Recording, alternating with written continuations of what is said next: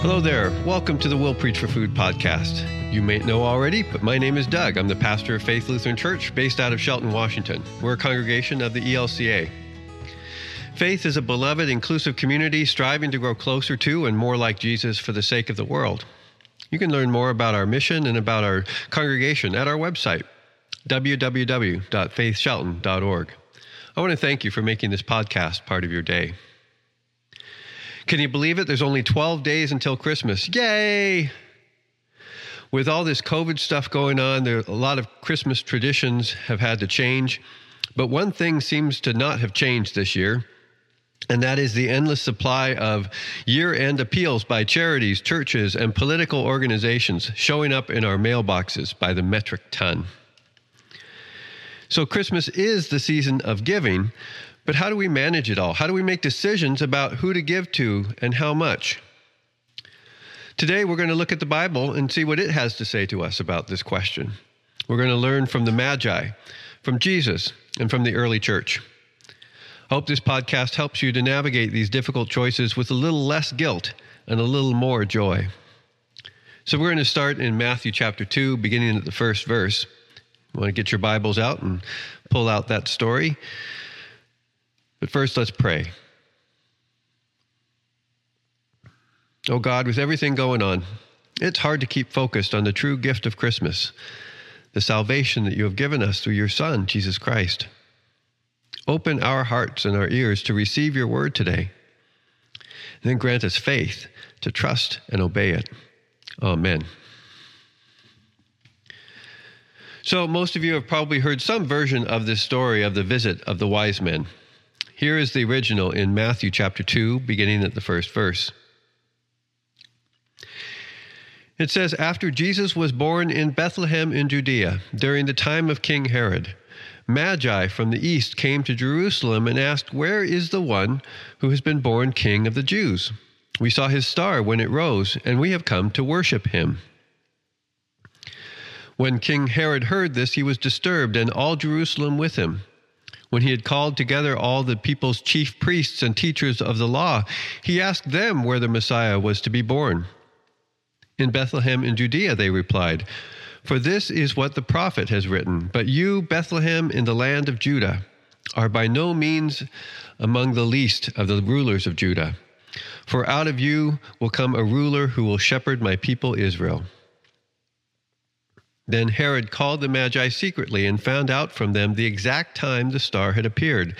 He sent them to Bethlehem and said, 'Go and search carefully for the child.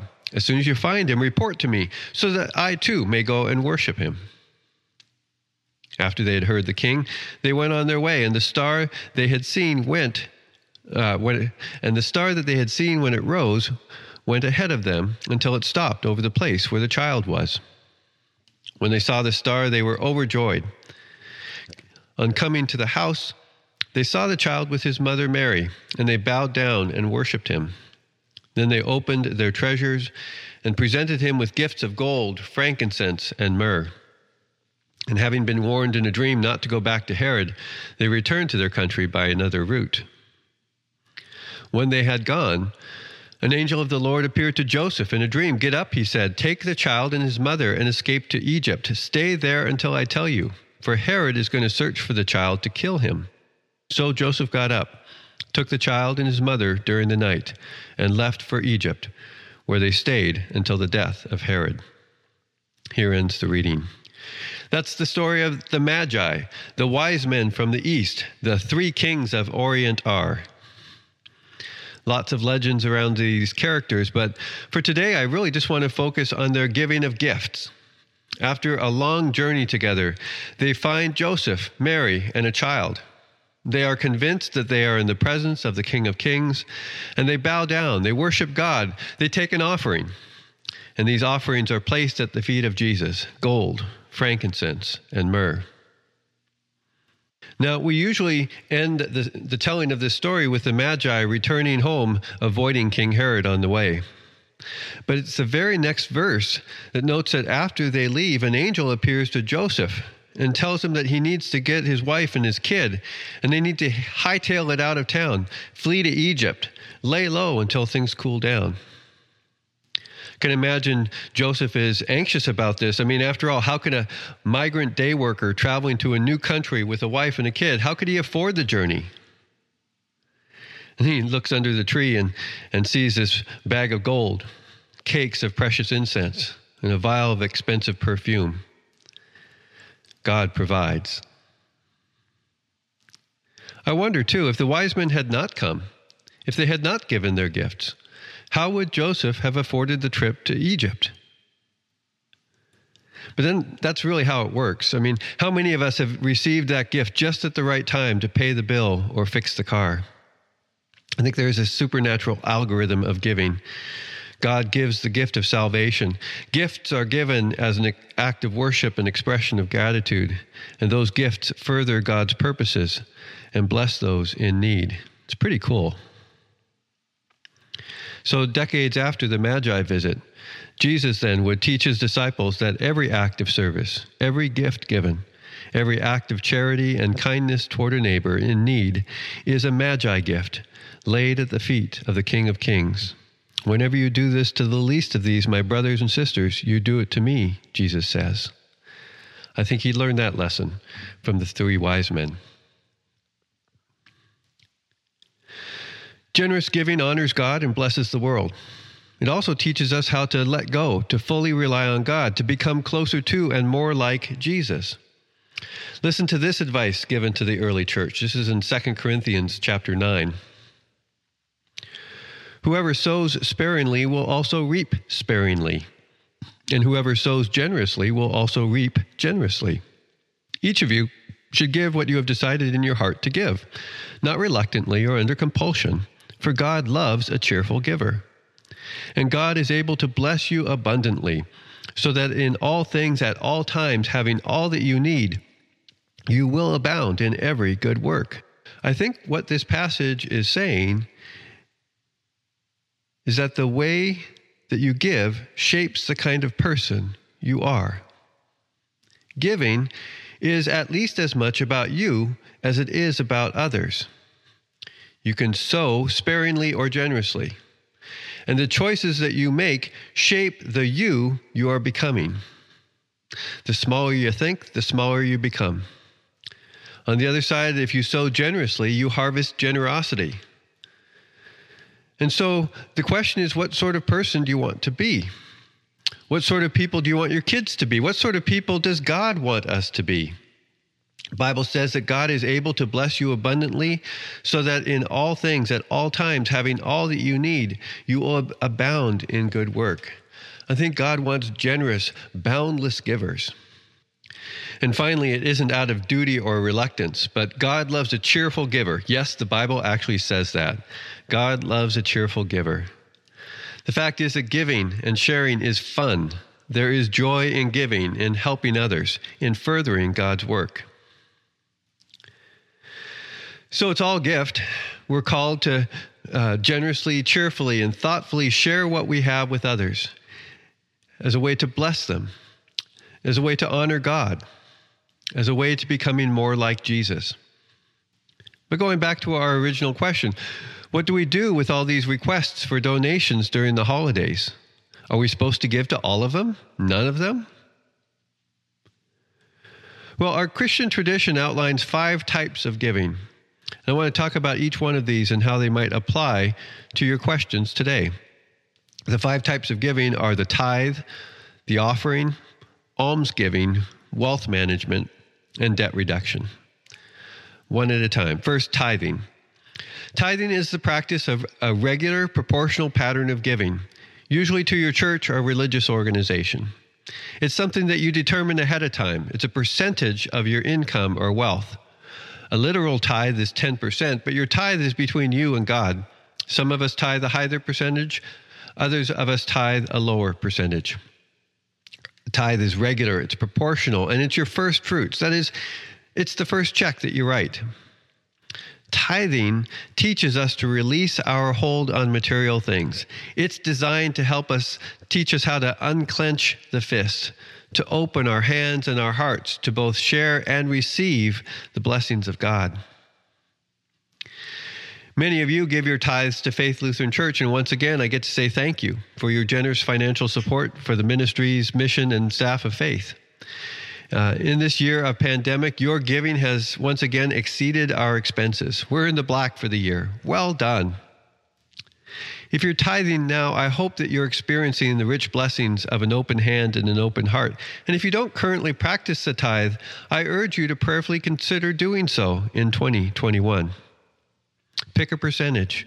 Write the check first. Write it regularly and see what happens. The second kind of giving are offerings. Offerings are gifts over and above the regular tithe. They're given either to or through the church or to charities or other organizations. Most of those appeal letters that you get in the mail fall into this category. And this is where the Bible's advice is so timely. Be generous, be cheerful, and be thoughtful. Have a giving budget just like you have a food budget or a mortgage budget. Do research. Make sure that you support organizations and causes that align with your values. And then you can say no to other causes and organizations. It's okay. And if you're not sure what causes are the best ones, there are a few that Faith Lutheran supports with our giving and with our time. Some of them are local, like Community Lifeline and Living Stones. Some of them are global, like Corner of Love Ministries in Nicaragua and Lutheran World Relief. Some of them we have personal connections to. Some of them are part of our larger church. Just remember, whatever you give, do so thoughtfully, generously, and cheerfully. It's fun to give money away. It's rewarding to make a difference in the community.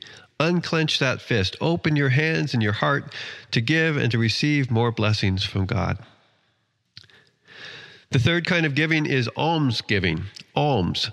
This is what you give on the spot, out of your pocket, in response to an immediate need or request. This week, an industrious 10-year-old, she rang the doorbell. She offered to walk our dog for $5. To me, saying yes to that girl, paying her $5 for a 15-minute walk, that's almsgiving. Part of your giving budget ought to have some margin, discretionary funds, so that you can give to the Salvation Army, to the Girl Scouts selling cookies, to the man on the corner, or to the woman parked in your parking lot. Be a generous almsgiver, especially these days. Be ready and eager to demonstrate God's love through small acts of charity and care. Tip well, at least 20% these days. Faith sets aside some of your tithes and offerings, and I use those as a pastor's discretionary fund. And that fund lets me give away gas cards, overnight stays at the City Center Motel, meals at Subway. Almsgiving is this: each person you lock eyes with is the Christ child, worthy to receive gifts of gold, frankincense, and myrrh.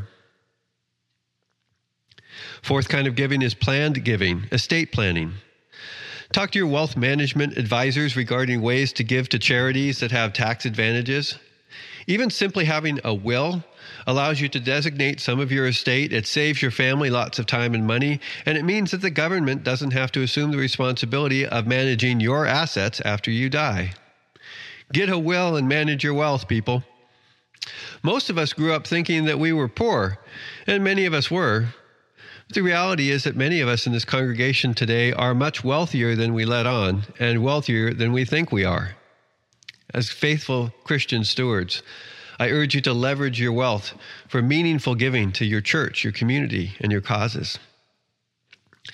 And the fifth kind of giving is actually debt elimination. Think about it.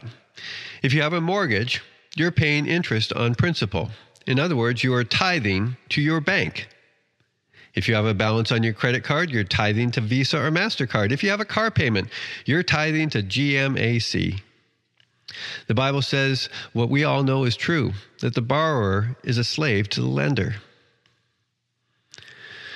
And so this Christmas, I just want to remind you, don't overspend on gifts. And if you do buy gifts, try to spend locally. Second, I'd encourage everyone listening to look into something like Dave Ramsey's Financial Peace University or some other faith-based program for becoming a debt-free household. And third, y'all know how much I want to become a debt-free congregation by the end of 2021. Debt's done in 21, right? Our mortgage balance is down to about $150,000. I want us to be good stewards, Faith. Let's pay our own way. Let's not saddle the next generation of faith with our old debts. Amen? Tithing, offerings, almsgiving, planned giving, debt elimination. It's the season of giving, folks, and it's all a gift. Be generous, thoughtful, and cheerful as you bless others and honor God through your faithful tithes, offerings, almsgiving, estate planning, and debt management. Merry Christmas, everybody. I hope these concepts and practices help you make faithful and joyful decisions during this season of giving and for years to come. Thanks for listening to this week's We'll Preach for Food podcast. I'd love to hear back from you. You can contact me or get more information about faith at our website, faithshelton.org. I hope you'll subscribe to this podcast or like us on Facebook or subscribe to our YouTube channel. And as always, I thank Chaz and Emily for their technical assistance on this podcast. I'll send you off today as a prayer and blessing with a verse from a hymn for Advent. Rejoice, rejoice, take heart in the night, though dark the winter and cheerless. The rising sun shall crown you with light. Be strong and loving and fearless. Love be our song and love our prayer and love our endless story. May God fill every day we share and bring us at last into glory. God bless you. Have a good day.